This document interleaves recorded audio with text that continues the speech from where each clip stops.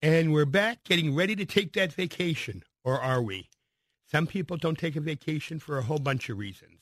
We're going to talk about why it's important to do something to take a vacation with Dr. FRIEDA BIRNBAUM, psychoanalyst, psychologist, researcher, and a whole lot more.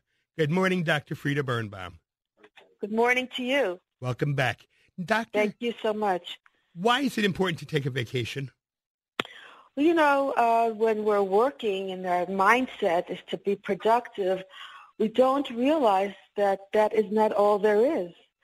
So we are going ahead, feeling we're making the boss happy, we're doing the right thing, we're bringing money into the family. But the downside is that we just get worn out, we get depleted, we don't have the momentum we had before, and we don't even have the productivity. We don't do as well as we would have done if we go on vacations. And, you know, there's even places of work where they demand you take time off while you're working. A Google company, Microsoft, the other new technologies, these are not new, they really reinforce playtime during work. So it's extremely important to have that kind of separation about objectivity and what's important in life. So Americans actually work more than anyone. Other countries, they have the holiday, which is a month or two off every summer. The shops close down. Also in Europe, during lunchtime, the shops close down completely, and people take off a few hours. So we have a different mindset, and we really need to reinforce the differences in our society and start changing. But yet a lot of people don't. There's a startling statistic. 54% of Americans end the year with unused vacation time. That's crazy. It is. And the sad part of it is that, do you know that people who take more vacations get the promotions? So think about that. You're not even getting what you think you're getting. They are thought of in a more positive way at work, and they are respected more because they take care of themselves. So it's a win situation. Now, when you do go on vacation, it takes a while to detox. If you go to the beach, let's say, and you see people laying there in the sun, it takes about 3 days to feel that you could be part of that, because you're not into not being productive. And you're thinking, why are they just laying there and doing nothing? But when you come back to work, you wonder, how did I do all this? It's so much. So there's this middle ground that needs to be looked at, where you can really feel that when you are away more often, and it doesn't become something you have to really get comfortable with because you're used to doing it already. So it's very important to have that rhythm of knowing that you're scheduling every year. You schedule beforehand the whole year what you're going to do, where you're going to go. You have an anticipation for it, which is also important. It's not only the vacation itself, but knowing that things are going to change for you within a certain amount of time. And that helps, and that even prolongs the emotional aspect of going on a vacation. So all these things are good. And then we're talking about stress-related symptoms, cardiovascular symptoms, anything that brings the body down, the immune system down, is affected when you don't have that time off. Again, though, some people don't, and I think that's kind of interesting to me, that they're somehow afraid to take a vacation. They're afraid, but, you know, the truth is this. If they feel that something's going to happen, that they're going to miss out, we live in a time where technology helps us. We can bring our computers with us, our phones with us. We can really think out of the box, and we can go ahead and even do a better job, because what percentage of most fields, most jobs, are through technology. We don't have that face-to-face contact that we used to have. You know, offices are not even being used. People don't get dressed up, and they don't have the kind of meetings they used to have. So it's not 9 to 5 at the job, then you go home anyway. And a lot of people work from the home. They built their own office, and they are actually, you know, on semi-retirement, so to speak. So times have changed, and the meaning of vacation is different. You're not really necessarily leaving a place of work, but if you are, there are technologies that you could take with you if needed. I don't recommend it, but there are ways you could do that as well. Because it's not really healthy, at least I don't think so, to take that computer or to take that tablet or cell phone with you, is it? It's better not. It's better not. But if you feel that that's the way you'll feel comfortable going somewhere, then you're better off taking it than not going at all. So there are options that you can have. Guess where I am right now? Where? I'm on vacation. Good for you. Good for you. Yeah, I'm at Woodlock Lake. Do you know where that is? No. You do? No. No. It's a beautiful resort in Pennsylvania, and it's all-inclusive. I don't have to cook. I don't have to do anything. I brought my kids, and it's just a getaway. I called the last minute, and they gave me a beautiful house. But the important part of it is I'm talking to you, and I'm able to also go hiking in the afternoon and doing what it is that I want to do. So the point is, yes, you're right, it's better not to. Of course, I love talking to you, and this is fun for me. But if you have to continue working, you're still better off. So there's not really any major excuse that you can have for people to say, my employer will like me more, I'm more cohesive with the people that I work with if I don't go away. That's not true. If anything, the other people would like the same thing you like. And what's interesting is the millennials are this new generation that are changing the way the world thinks compared to the baby boomers who did say, you know, work as much as you can, get the biggest cars, the biggest house, and make the most money. Well, things are changing now, and they're saying, no, we want to, you know, work in order to live, and we'd rather have the time to enjoy our life than to get that gold watch at the end. A good philosophy, I think. But sometimes you can't afford to take a vacation. Time issues aside, sometimes the cash just isn't there. Do you have any suggestions? You know, but you're right. A vacation of mine doesn't have to be going to a resort. A vacation of mine can be that this is my time to do what I want. And as I said, if you have to do work, that's okay. But you're still not, you know, boxed into the everyday scheduling. And I'm talking about a break, a mental break, that you can sleep late. You can go out to dinner, you know, with your wife or by yourself if you prefer, whatever. You can do things that are different. And you know, they say, what is that word? Not a vacation, but when you stay home and you do things. A staycation. Staycation. You know, especially in the summer, I never understood. It's so beautiful in this area. Why people have to go anywhere. It's just magnificent. The weather, the beaches, you can go away for a day. You don't have to sleep over. You know, there are trails to hike on. Just to be in nature is the best part of a vacation anyway. It's not about the eating, which we're eating too much anyway lately. America is one of our most obese societies that we have. And so those kind of things and that kind of attitude is really something that does not involve money. It involves a state of mind.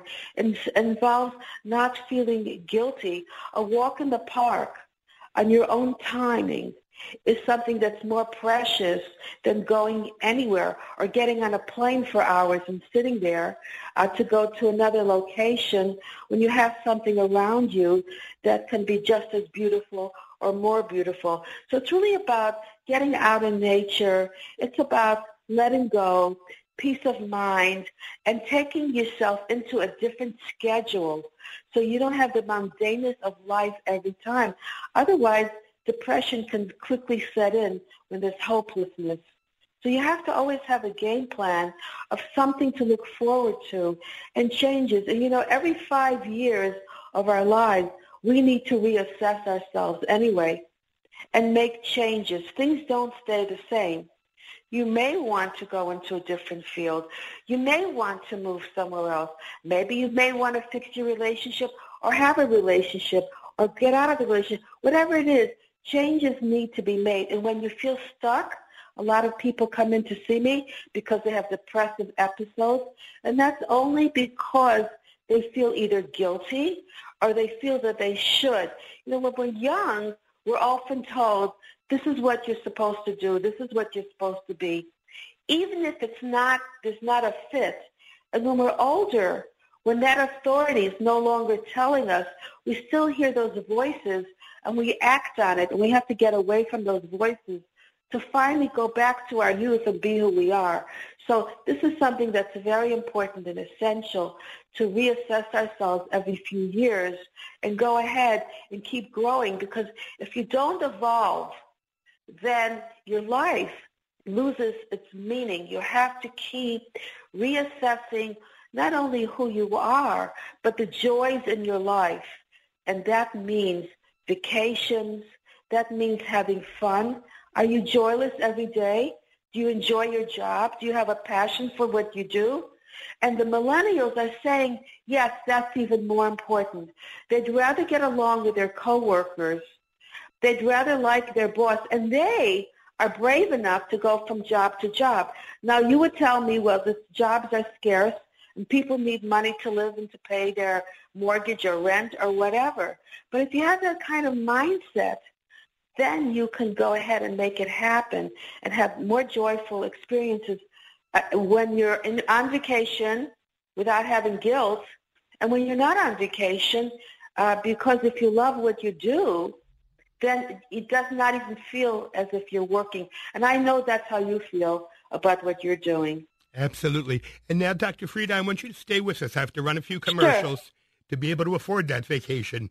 But we'll be back in just a bit, and you're listening to 94 WIP.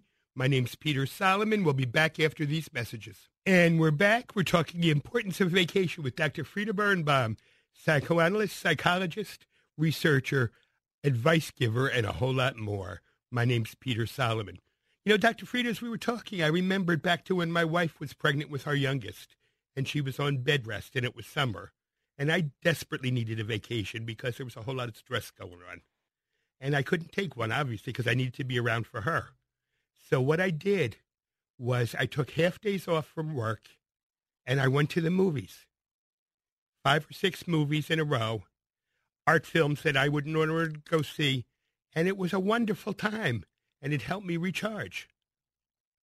Absolutely. And when you do something like this, and you think for yourself, and you know what it is you need, and you're in touch with yourself, that helps you to be in touch with other things in your life as well. Because everything is repetition in your life. You do one thing one way, all of a sudden you think everything is working for you by some sheer luck. That's not true. So it's a mindset. It's a way of thinking. And when you're doing something and you're not looking to see if you're doing it right for other people, but if you're doing it right for yourself, well, eventually you're doing it right for everyone. So with you and your wife, you were better to her as well, and you were feeling not guilty for enjoying yourself. When you live in a society often, when you do that, when you take care of yourself first, the word selfish comes in. But really, the right word is selfless, because you're taking that void. You have a void in your life. You can't really give. You're depleted. A lot of people have this void where it's impossible for them to give. And so, of course, you have to, just like on the airplane, they say, go ahead and put that air oxygen on yourself first. That's the way you have to live your life, and not to forget that that is a way to go ahead and take care of your wife, as you said, make the right decisions for whatever that is you need to do, because it's the little things in life that make the huge difference. So you can't really avoid that. You have to keep connecting to what it is, even if you say it's not a big deal, but it is a big deal because that's going to make the difference. So it's the momentum that we have, the insight that we have for ourselves, and not to have those voices tell us we're doing the wrong thing. If you don't take care of yourself, you can't take care of anybody else. That's the only way it is. That's the only way it is. So when you hear other voices telling you, no, I want this, I want that, that's somebody else. You have to detach from that and think, what is best. And this is a prime example what you gave. You went to the movies. Now, if you would ask someone else if you should do that, they could easily have said, no, don't do it. Your wife needs you. But you knew what you needed. And that's where people need to go. They need to stay centered. They need to know themselves. And that's not easy. A lot of people, a lot of your listeners don't even know what it is that they want because they haven't given themselves that opportunity. So allowing yourself, giving yourself permission to have this sense of entitlement is extremely important. And people who don't do that, especially women, are often hysterical. That's where the word hysteria comes from. They overreact, they scream, they're whatever. They don't feel in control. But when you have that sense of entitlement, then you can be someone who can listen to yourself and you'll be heard from other people as well. Good advice from Dr. FRIEDA BIRNBAUM, and it's always a pleasure to have Dr. FRIEDA with us here on WIP Sunday. Thank you. Thank you so much. My pleasure. And we'll be back after these messages as we come back for the final segment of WIP Sunday. My name's Peter Solomon, the WIP time, 7:26. And we're back. My name's Peter Solomon. It's WIP Sunday, Memorial Day weekend, 2017. You're getting ready for vacation? If you're not already there, and maybe one of the things you want is a good book, and I've got a good book for you, something to consider no matter what your age. You may remember the movie Driving Miss Daisy. Well, I've got Driving Miss Norma to suggest to you, and I'm pleased to welcome here to find out who Miss Norma was and a whole lot more, Tim Birnbaum, one of the authors of the new book, Driving Miss Norma. Good morning, Tim. Hey, good morning, Peter. Who is Miss Norma? Miss Norma is someone I had discovered at age 90. It was my mother, who I'd really never gotten to know during my youth, and I was fortunate after her decision to drive with us on the road to get to know. What led up to that decision, though? I mean, 90-year-olds very often just want the rocking chair and a cup of tea. She wanted something else. Well, let me tell you the story. My wife and I, Ramey, we have been traveling. We call ourselves professional nomads. We've been traveling pretty much full-time since 2011. And one of our stops every year is to visit my elderly parents in northern Michigan. And as they were getting older, we kept going up there and avoiding having what we call the talk, asking them what they would like to do if one or both of them were unable to keep the house or one of them died. We avoided that talk until 2015 when we rolled in the driveway and found my dad in a health crisis. And, in fact, he died 10 days later.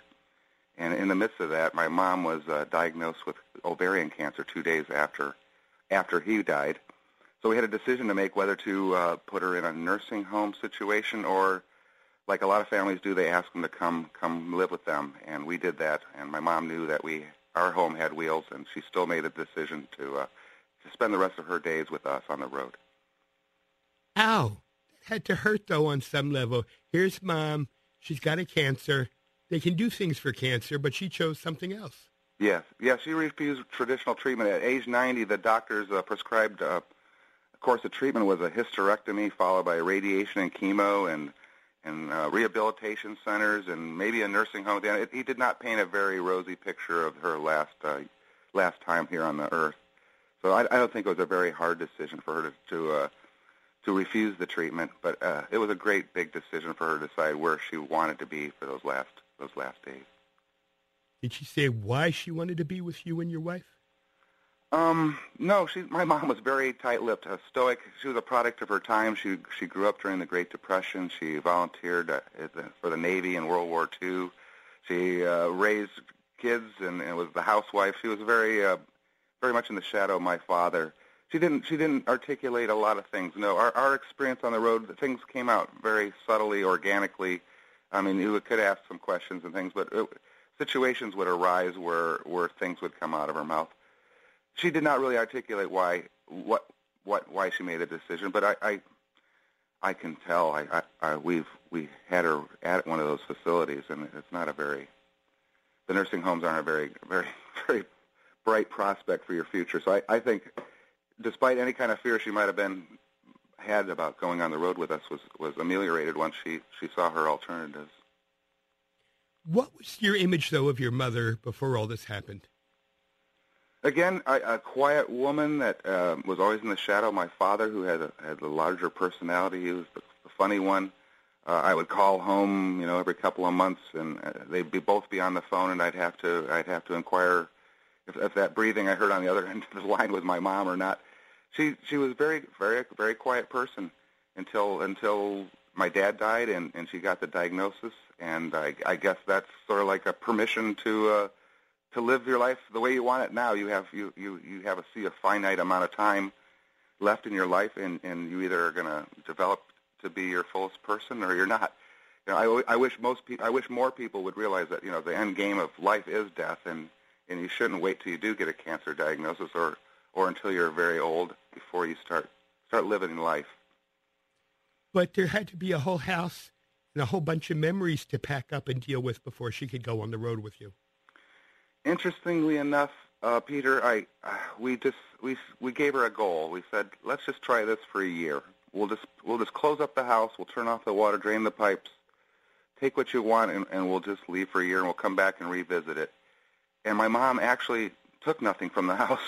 She ordered, at age 90, she's ordering new clothes from L.L. Bean for the trip, and she just grabbed some of her nature books and a pair of binoculars, some puzzles, but no personal items. And you're right. She closed up a house of 30 years with every bit of memory that she had, and embarked on a whole new life, a whole new adventure.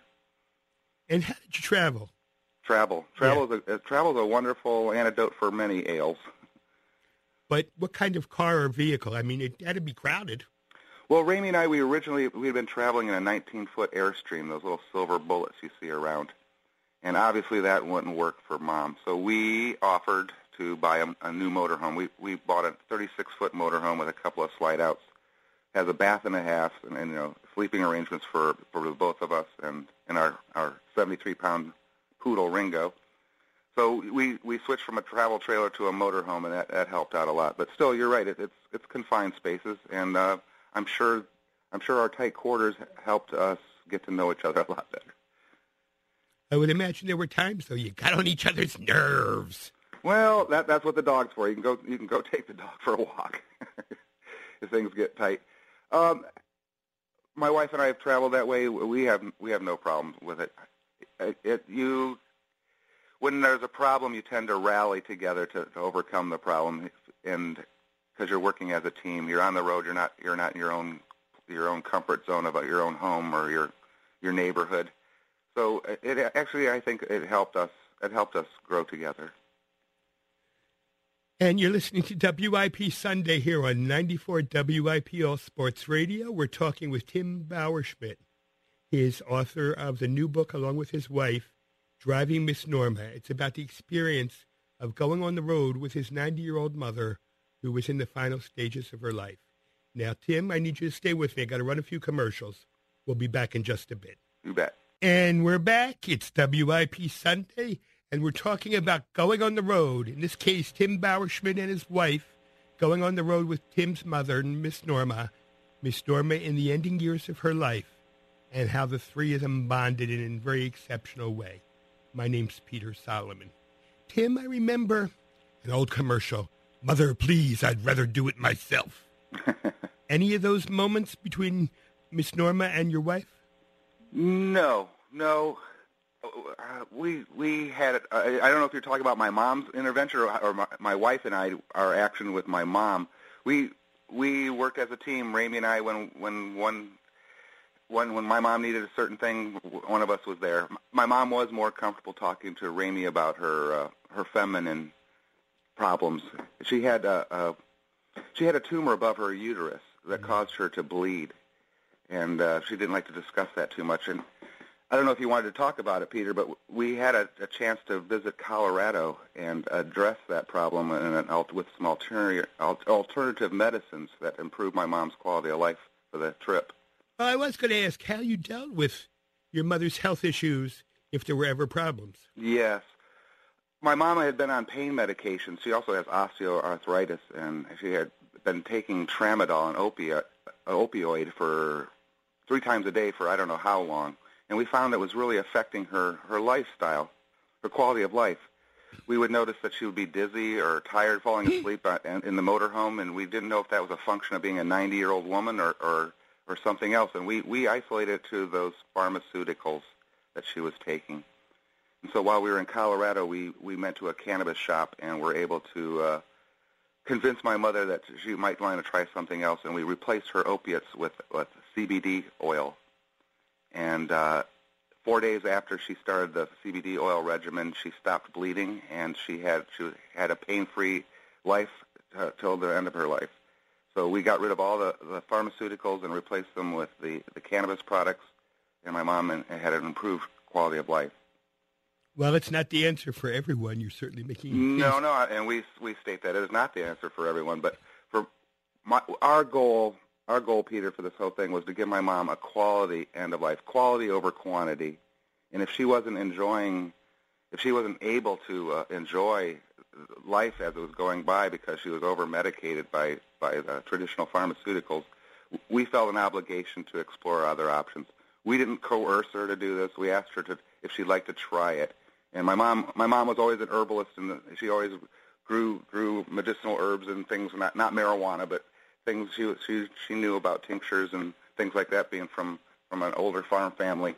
So she was open to the idea, and for our family, I'm just telling you, for our family, Peter, it was a godsend. It really improved her quality of life and improved our experience together. How did you make the decision where you were going? That was pretty organic. My mom she didn't have a bucket list per se, but she did articulate that she wanted to see Mount Rushmore. She said she wanted to see the president's heads, and it might have been because she's patriotic and she likes the outdoors, and there's some geology involved. I don't know what it was, but we made that our first goal. And she was very proud to buy her senior National Parks pass, and so we just rolled with that. We headed down to Yellowstone and Tetons and down to Grand Canyon and Rocky Mountain National Park. We hit a lot of the parks. And as we went, I don't know, as our Facebook following increased, we started getting invitations from people all over the country. And so we kind of let that guide us as well. We would accept invitations to visit people, to have dinner with them, to go do something with them, to see their community, and we just kind of just floated that way. It really was organic. We had no agenda, and I think that was the success of our trip. We had really no agenda other than to have a good time. Having a good time is certainly important, but it also takes money. How did you pay for all this? Well, Peter, we could have taken Mom on the road with us at no extra cost. My wife and I, we've been frugal our whole lives. We are debt-free, have been debt-free. We had no family. We eschewed a lot of the things that a lot of people get sucked into as far as monetary. So we would take a small stipend from our investments and travel, and we realized that Mom could come along basically for free. But the thing that we couldn't ignore was the fact that it was $8,400 a month for a nursing home in my mom's community. That was $260 a day. And Ramey and I, no matter what we've done in our travels, we've never come anywhere close to $260 a day. So what we did is we took our little money and we brought Mom along, and we used her Social Security for some improved campgrounds. My wife and I like to boondock, if you will, at Walmart supercenters or on national public land. And so we would take some of her money and stay at a little nicer place because she would need a little more comfort. And we would do the things like the big things we did, like the hot air balloon ride or zip lining or things that normally we wouldn't pay for. But it truly was a much less expensive experience than the nursing home, and certainly more enriching than a $260 day of just being wrapped up in bubble wrap and protected against any kind of danger.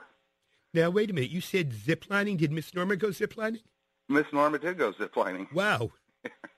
Yes. She did a lot of things. She went horseback riding, ziplining, that took a hot air balloon ride. We toured the USS Gerald R. Ford, the newest, greatest aircraft carrier in our naval fleet. We went to a pro basketball game, many, many things. Like I said, people were going out of their way to extend invitations to my mom to give her joy, and they got joy watching it. What did you learn about your mother as the trip unfolded? I learned that my mom. It sounds funny, but I learned that my mom had a personality, had her own personality. Like I said, she was always in the shadow of my father, and I never knew that she had wit and humor and a personality. She had a sparkle in her eye and mischief and everything that a person should have, but I never ever saw it until age 90. It was the most incredible thing to experience.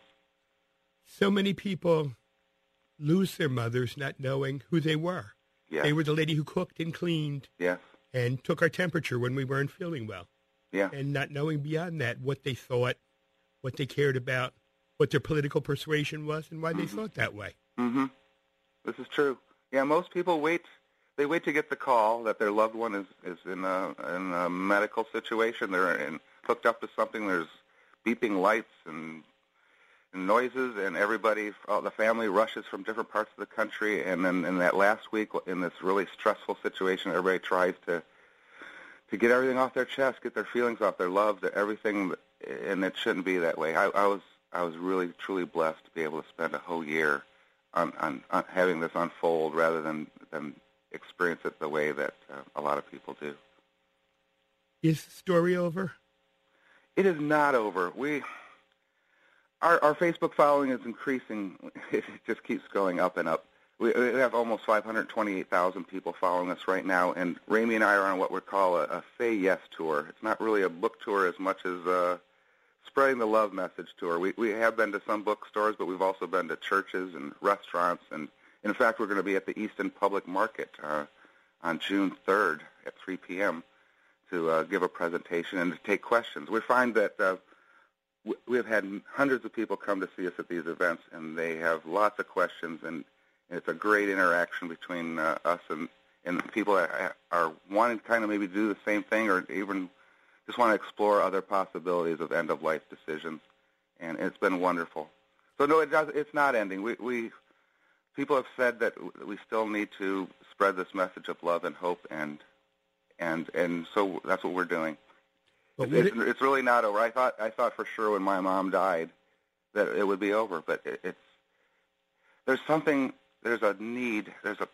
We're finding that there are a lot of people that have a hole in their heart. There's a need for this message of hope and love, and I guess we feel like we feel obligated to continue spreading that message. But your mom died. What happened? She died in the motorhome, Peter. She was just a few feet away from me.